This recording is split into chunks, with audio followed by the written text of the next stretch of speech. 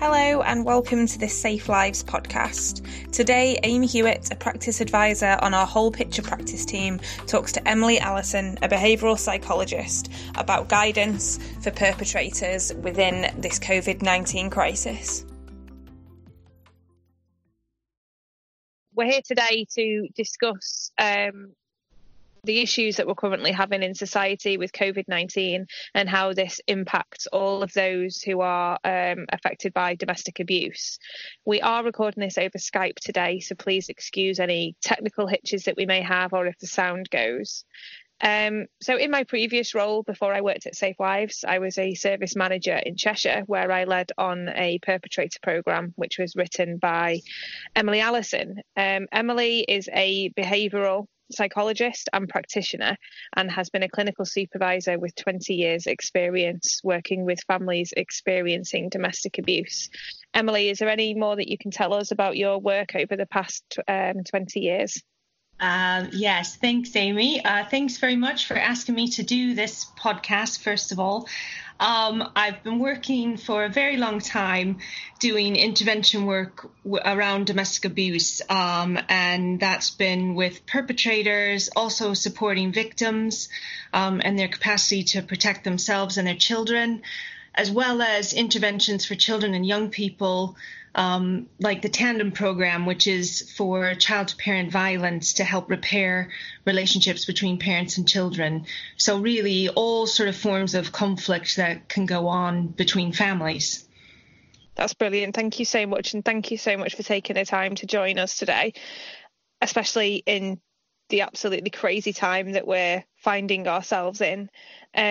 So from my point of view, as soon as all of this started and we were put on lockdown, it immediately felt to me, and I think it's been obvious within the press as well, what are our key concerns when working with families who are experiencing domestic abuse? Could you talk us through what you think these would be during the current coronavirus crisis? I mean, absolutely. I think one of the more worrying things in the media are reports that domestic abuse calls to services and to the police in particular have actually dropped significantly. Yeah. I think it was reported in The Guardian just a few days ago around two of the police forces in Wales who've seen around a 30 to 40% drop in calls to police about domestic abuse incidents. And, you know as well as I do that the current situation in which families are on lockdown and there's so much uncertainty and so much anxiety about what's going to happen in the future. It's definitely not a sign that fewer domestic abuse incidents are occurring. It's just that they're not being reported and victims don't feel able to actually call and ask for help. Worried about, where can I go and how can I access services in a time where movement is so restricted. Definitely, and not just restricted and monitored by a controlling partner, but quite literally being restricted by the state. Yeah, absolutely. And I think one of the most important points here is that reporting an incident of domestic abuse, for somebody to do that when that's happened between they and their partner, that's traumatic enough in and of itself. And things have to get pretty bad for people to actually make that phone call and ask for that help. So we kind of know that people often suffer in silence with these issues for a very long time.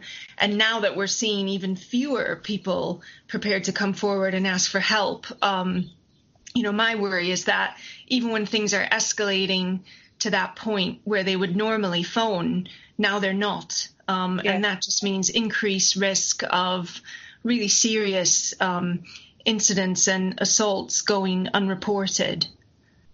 Yeah, it really is. It really is worrying. What do you think the key concerns are for families currently? Well, I think really it's about how to manage this situation in a way that's going to help keep them safe and help reduce incidents, because I have to say, and I know, Amy, you're very experienced working with both victims of domestic abuse as well as perpetrators. And I think what victims will often say to us is that, they don't necessarily see making that phone call or reporting and having to be kind of rescued into refuge or having to leave the family home, even in normal circumstances that aren't as extreme as what's happening now. They don't see that as a positive solution. That's really quite traumatic. So I think the good thing is that a lot of the strategies that we're asking families to use when we're working with them are things that are still going to be helpful and useful, even in, this strange, unusual circumstance where we're all on lockdown and there's these added pressures that people are having to deal with. I think that's a point worth discussing, is thinking about, why is there this escalation in domestic abuse cases during the current crisis? And the reasons for that seem pretty obvious, on first glance. Obviously, there's financial pressure due to job loss, or the threat of job loss, creating a lot of anxiety. You've got added pressure on the home environment because all the kids are off school and you don't have the public spaces, the kind of child-friendly activities, or family and friends who can give you that support. All of the normal routines that we have and are accustomed to have disappeared. And so that can cause a lot of increased stress and anxiety for people. And I think we do have to talk about the issues of substance misuse and mental health difficulties as well, and the role that can play in making things even more complicated and difficult to handle at this time. No, definitely. I think that's a really good point as well in terms of, substance misuse may be likely to increase, but then also you may also find that people who are dependent on substances haven't got the means to get out there to get these substances and to be able to use them that way. And then that can also increase the pressure that's going on at home. Yeah, bizarrely, even thinking about that as a normal routine for someone who's struggling with a substance misuse issue, if they suddenly don't have access to that. And I think it's similar for our clients who have mental health difficulties and who might have had a network of professionals and support around them, prior to this. And now suddenly all of that has disappeared or been altered very significantly. So I think it's totally understandable that in these circumstances, people are going to feel more isolated, more anxious, more depressed as this situation continues day after day and with no real definitive end in sight. Definitely. And it's just everything is sounding so negative. And I know when I think back to my previous struggles with mental health, some of my coping mechanisms are completely unusable right now. So previously I would have gone for a walk, got some fresh air, seen some friends and socialised, seen my mum, who's a great support to me. And as you say, we can't use all these coping strategies. So what do you think that people can do to try and cope within this situation, especially when we're considering domestic abuse? Yeah, I think part of this is, you're right, the terrain has changed for everybody, and those mechanisms, rather than us kind of focusing on the negative of how those things have disappeared for us and feeling like they've left you really vulnerable, this is also a time for real reflection and evaluation of what else can I do, myself independently. What can I come up with that can actually help me cope? So I think whilst one of the things that's really important to me is not to put pressure on victims of domestic abuse in this situation, and this is one of the issues I've got with all the media attention on the reductions in reporting. Yeah. And that it's not necessarily that reporting was solving things for people anyway. And that's not for me to diminish the importance of reporting abuse when you're experiencing it. That's incredibly important. But in terms of it being a long-term solution to that problem, I think, you and I could both think back to many cases and many service users who would say, this wasn't the solution for me. This isn't what actually fixed it and made it stop. So for me, it's more thinking, well, what would actually fix it and make it stop? And I think part of this has to be focusing on the person who's causing the harm. So the perpetrator. So if you're not very good at managing conflict between you and your partner, and not very capable of dealing with emotions like anger, frustration, upset, and you know that about yourself, then this is a time to really reflect on that and think about what you can do to improve that. And I think that's really important, is that people who are struggling with that feel that this isn't a time to hide those issues. This is a time to sort them out. Yeah. If your home is meant to be a place that you can shelter, that you should feel safe, and that should be comforting to be there, and instead your home feels difficult, stressful, or even frightening, then that is telling you there's something that you need to fix. There's something that you need to address there. Yeah. No, definitely. And I think that was when this first started, that was my first worrying thought, was initially, what about these people that are victims of domestic abuse? We're saying that, stay safe, stay at home. That isn't always the safest place to be. You can feel like you're walking on eggshells, being in this constant state of anxiety. And I think for myself, thinking back to when I was the lead for perpetrator work, and I know we are going to touch upon these sorts of strategies and techniques that we can use, but the first thing we ever went through, that safety net strategy, was of removing yourself from a situation. And again, from a perpetrator's point of view, it's very difficult in this current climate to be able to physically remove yourself from a situation due to the restrictions that are being placed upon us. And for me, doing both victim and perpetrator work, I have been looking at it from both sides, and it is a concerning time.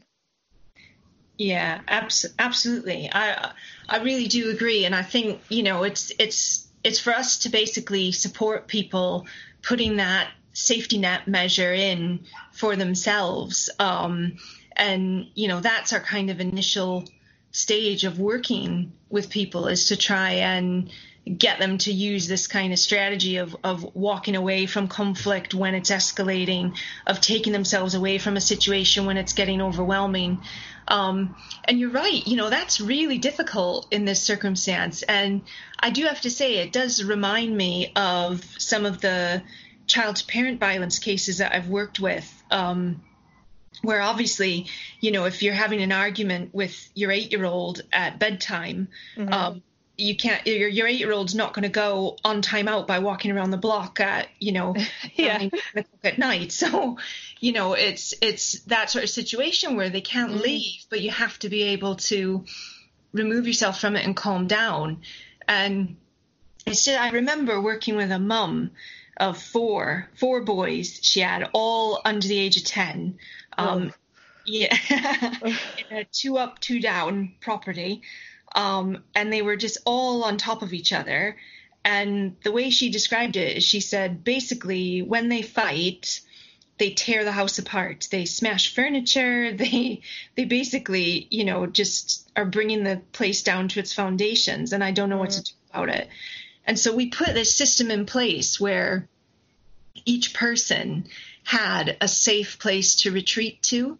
So the family had to agree it beforehand, and it was, each person would say, this is where, if I go here and I'm in this space, then you need to not bother me, speak to me, hassle me for at least half an hour. You need to just let me be in that space and calm down so that I can come back to whatever the situation is that we're trying to deal with. And so she and the boys came up with their own individual spaces around the house. And hers was the understairs cupboard, which she decorated with fairy lights. And it was like, mum's retreat on the door. That's brilliant. And I know it sounds ridiculous, but she basically said, when I get overwhelmed and I shut myself in here, it's this little oasis where I can just find my headspace again. And she said, I know it seems ridiculous for me to be doing that, but then at least I can deal with it once I come back to it. So definitely part of this is having to be creative, but also having to be upfront. Yes. I think maybe that's one of the major issues for me, is when people aren't ready to admit that their behavior is a problem or that they need to do something about it, then that's really difficult to address. But that's when I say, if this time gives us anything, it's a sense of perspective. And if you don't feel happy at home or happy in your relationship, and actually your behavior makes your partner or children feel frightened or distressed, then this is a time to own that and do something about it. Yeah, definitely. And I like, we mentioned how moving away from the whole victims calling for help or victims calling out domestic abuse and moving towards being able to recognise your own behaviour towards others. And if we were talking to people, if there's someone listening right now who does have issues with domestic abuse and they don't know what to do to manage it, do you have strategies and techniques that we can go through that would help?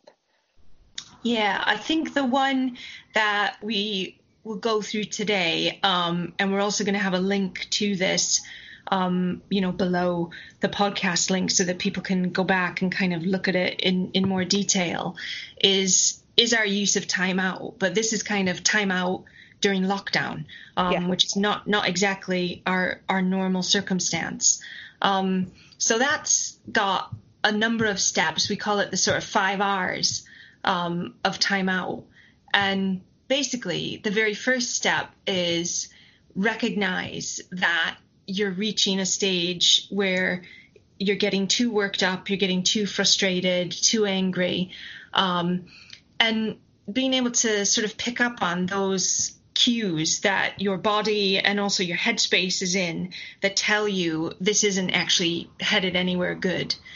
So that might be things thoughts that you're actually having about your partner or children, like they're driving me mad, I want to lock them all in their rooms in a minute if they don't stop, or why does she do that to me? She knows it drives me crazy. She's trying to wind me up on purpose.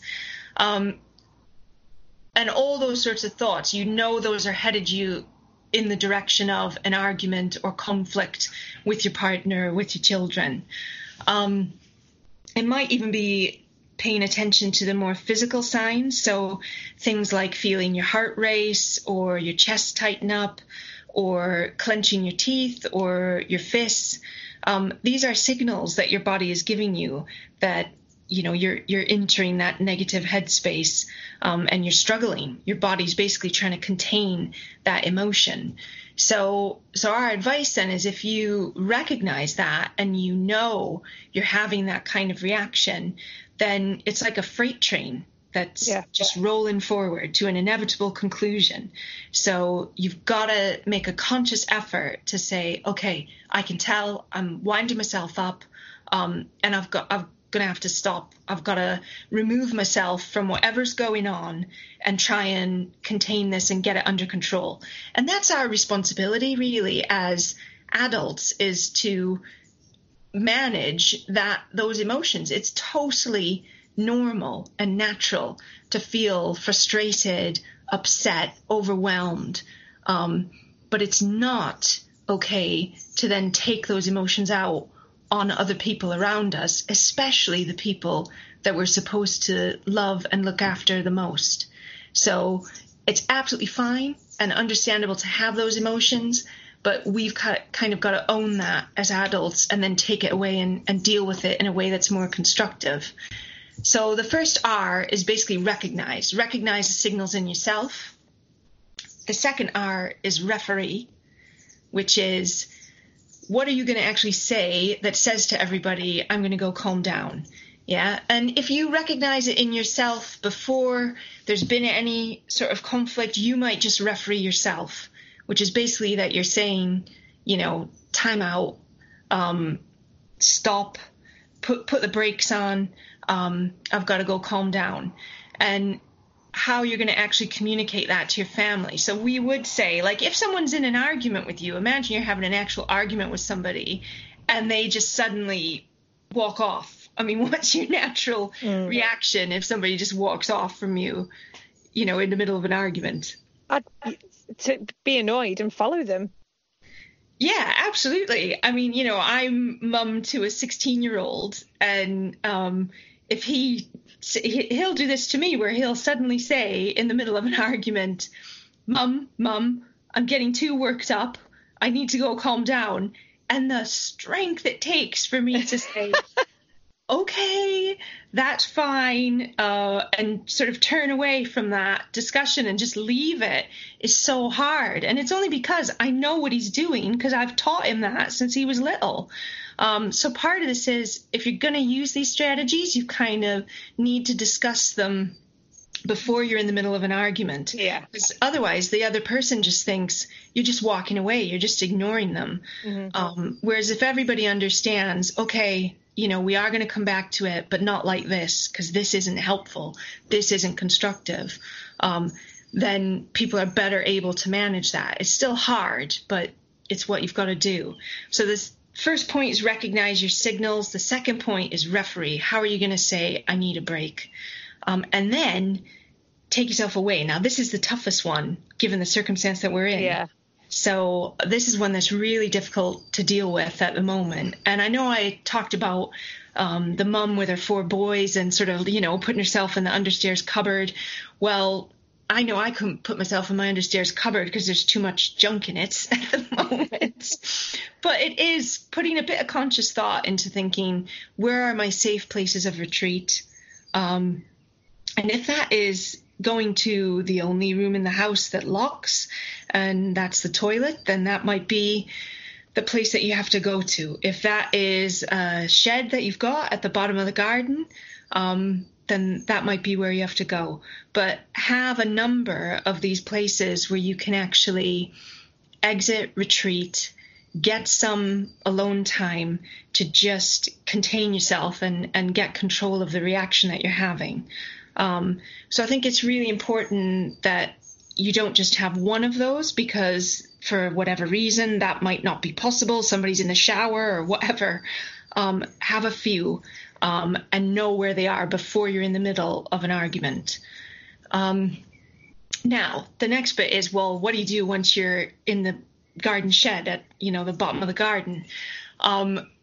What you need to do there is not what a lot of people do. I mean, after you have an argument with somebody, like, what's the normal thing where your head goes? For me, it's think about the argument and think about better responses that I could have come up with that were probably more sarcastic and cleverer than what I came up with. But it's almost like that reeling on the argument, winding yourself up more. Yeah, and kind of thinking, I should have said that. Yeah. Should have done this. And because your brain is still carrying on in that same direction. And this is like a conscious effort where you're saying, I am not going to that destination because I know what's there. And what's there is a whole load of drama and a whole load of conflict and a whole load of possible consequences that I don't want. I do not want to make my home somewhere that is scary, unsafe, and unpleasant to be. I want to make it somewhere that is about, being a safe haven. So if you're going to do that, you've got to properly put the brakes on all that thinking.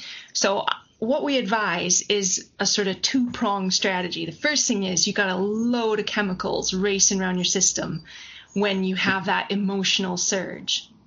So all the kind of stress hormones, adrenaline, cortisol, running through your bloodstream.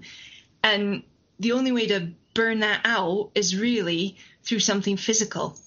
So that might be press ups, that might be star jumps, whatever it is. But I know it sounds ridiculous that you're now in the garden shed doing press ups. But if that's going to calm you down and that's going to protect your partner and children from conflict, from having abuse at your hands, then that is what you do.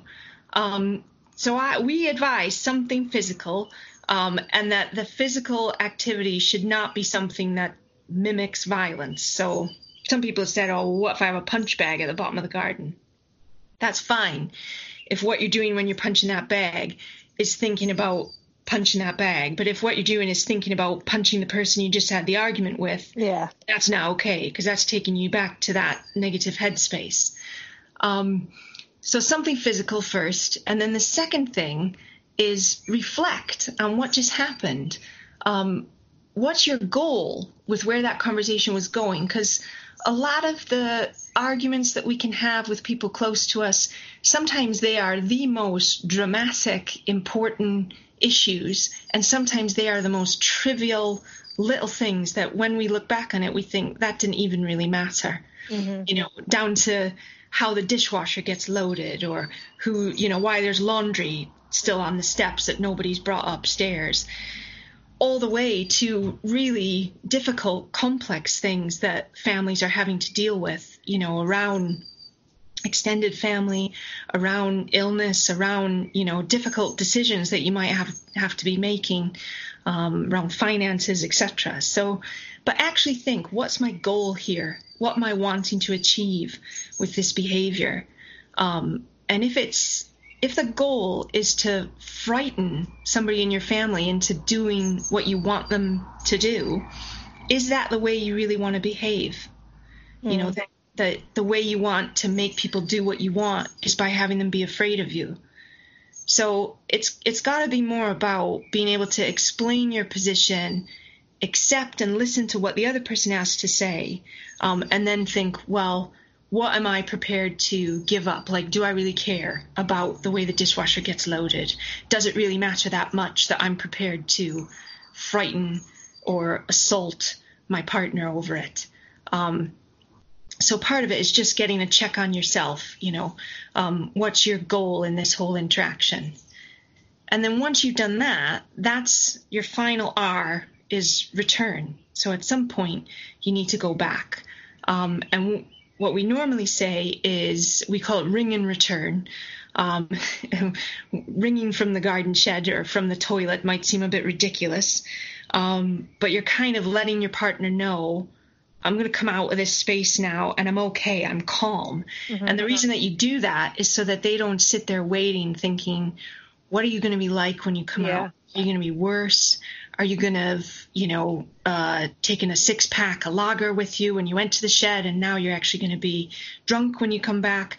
It's a bit of reassurance to say, I'm calm now, I'm okay, are you? And we're both okay to come back and talk about it. And if you decide, do you know what, I'm really sorry and shouldn't have even started the argument in the first place, then that's what you say. You just let it go. Or if you think, actually, we do have to discuss this issue, then at least you've taken that time away to think about what you want to say.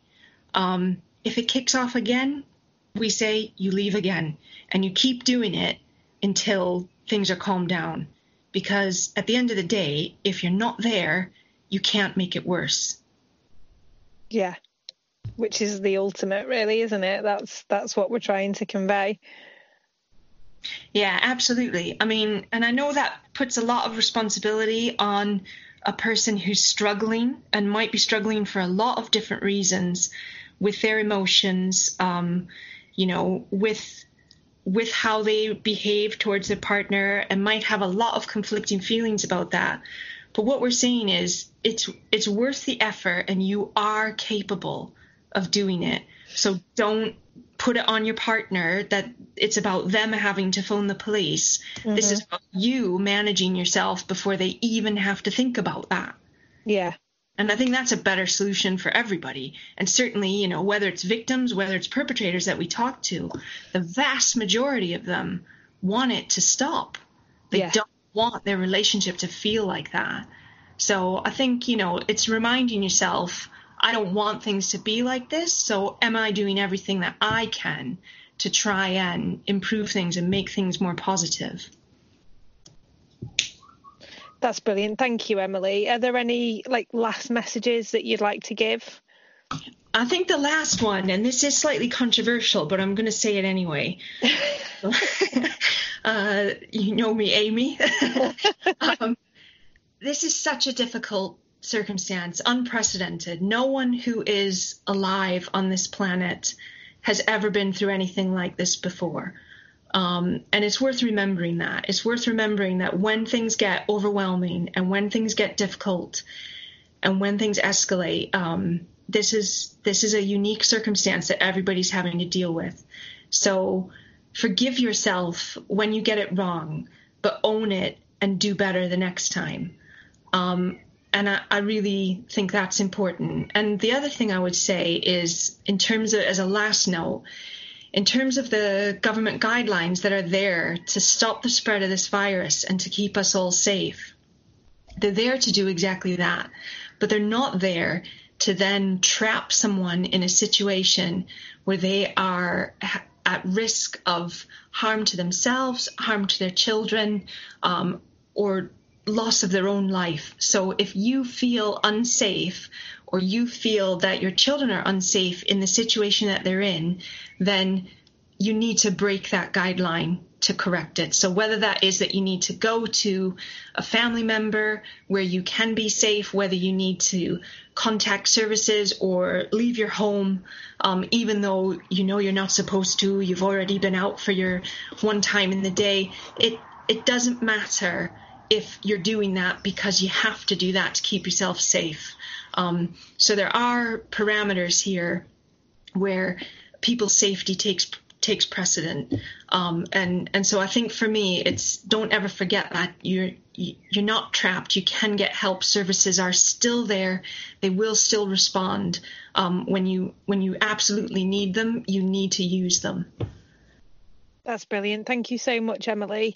And just to echo what Emily said there, don't be afraid to ask for help. If you are a victim of abuse or if you're worried about your own behaviour, don't be afraid to ask for help. There's a multitude of resources on the Safe Lives website that you can access. We've got numbers for confidential support lines. And if you'd like to download the guide to taking time out during lockdown, then that will be made available on the link with this podcast. And Emily and I are going to be doing another podcast for frontline professionals who are supporting families experiencing domestic abuse, which will include links to practical exercises and resources that you can use to support the families that you're working with to manage risk during this difficult and challenging time. Thanks again, Emily. That was brilliant. Thank you. Thank you.